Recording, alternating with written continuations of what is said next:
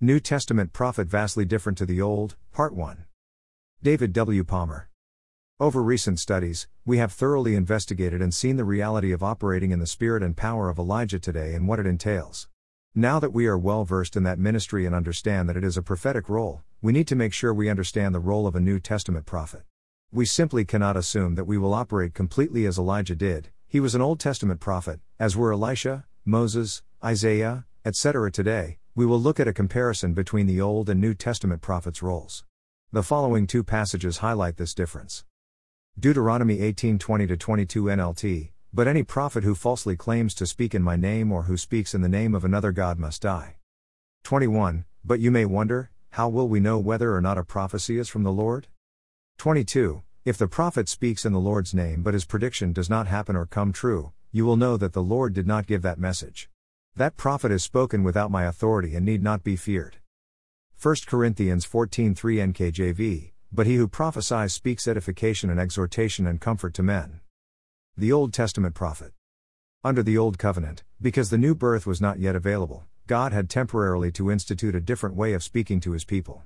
Unlike us, they did not have the inner witness of a recreated spirit that is one spirit with the Lord, 1 Corinthians 6:17 KJV. The individual did not have the same access to the Holy Spirit we have, with him abiding within them. Consequently, they couldn't hear from God as we can. The Holy Spirit clearly says that God has spoken and speaks to us directly through his Son, Jesus. Hebrews 1:1-2 NLT, long ago God spoke many times and in many ways to our ancestors through the prophets. 2, and now in these final days, he has spoken to us through his Son. Very few people under the Old Covenant had access to God's throne and secret place. They didn't have the invitation we have to commune with him any time we choose. Therefore, God needed to communicate with them in a different way. So, God specially created and appointed various individuals to be prophets. Onto them he placed his Spirit, so they could hear from heaven and be his mouthpiece. Thus the prophets were God's way of speaking to his people. God gifted and anointed them to articulate his messages, which included judgments, blessings, predictions, and warnings. Amos 3:7-8 BSB, surely the Lord God does nothing without revealing his plan to his servants the prophets. The lion has roared, who will not fear? The Lord God has spoken, who will not prophesy? Moreover, the prophet was God's way of speaking his creative, empowering word into man's domain. Once his word was articulated clearly, and believed, God was able to watch over it to bring it to pass. Jeremiah 1:12 DKJV, and the Lord said to me, you have seen well, for I am watching over my word to perform it. The role of the Old Testament prophets was therefore extremely important and very, very serious. That's why God had such strict and lethal punishment for false prophets. After all, if a false or presumptuous prophet, or false teacher, arose speaking words that didn't originate from God, the people had no inner witness to alert them like we do. 1 John 2:26-27 NLT, I am writing these things to warn you about those who want to lead you astray. 27, but you have received the Holy Spirit, and he lives within you, so you don't need anyone to teach you what is true. For the Spirit teaches you everything you need to know, and what he teaches is true, it is not a lie. So just as he has taught you, remain in fellowship with Christ. Under the Old Covenant, to safeguard against false prophets misleading his people, God instituted the death penalty for false prophets as we read in Deu. 18:20, above. The New Testament prophet. In the New Testament, the prophet's role is vastly different. The prophet is part of the foundation of the church, f.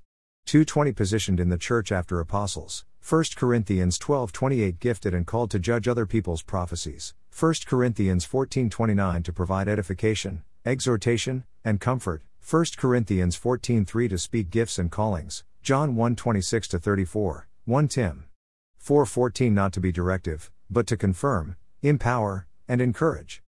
On this last point the New Testament has much to say.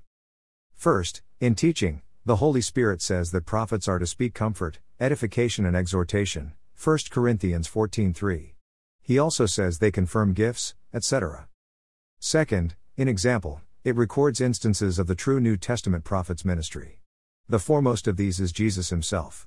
However, because he walked in all 5 of the ministry gifts, distinguishing his purely prophetic role is too challenging for the scope of this series of studies. Apart from Jesus, the first and possibly best example of a New Testament prophet is Agabus. His story is found in Acts 11 and 21. Acts 11:28 NLT, one of them named Agabus stood up in one of the meetings and predicted by the Spirit that a great famine was coming upon the entire Roman world. This was fulfilled during the reign of Claudius. Agabus predicted a famine.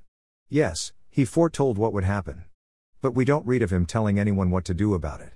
If he did, that would completely contradict and undermine what Jesus so successfully died to achieve. Each of us can hear God's direction directly for ourselves and for our ministries.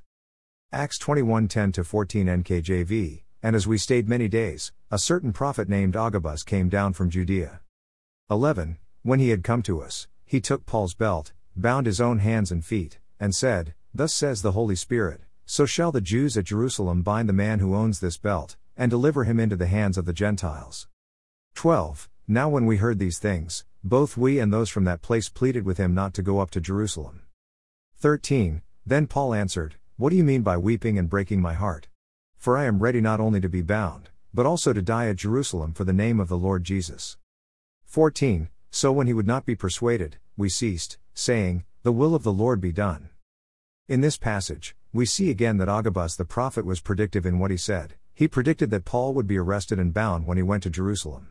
We note that the immediate response of we and those from that place was to plead with him not to go there. This group did not include Agabus. They tried to be directive by pleading with Paul to change his mind about going to Jerusalem. Later they admitted that they were actually working against God's will. Agabus, however, after predicting what would happen to Paul, had no part in trying to direct what he should do in response to that word. Tomorrow, we will have more on the New Testament prophet's role, but today, let's be clear firstly that we are not currently under the Old Covenant. Therefore, the prophet's role in our time is somewhat different to the Old Testament prophet.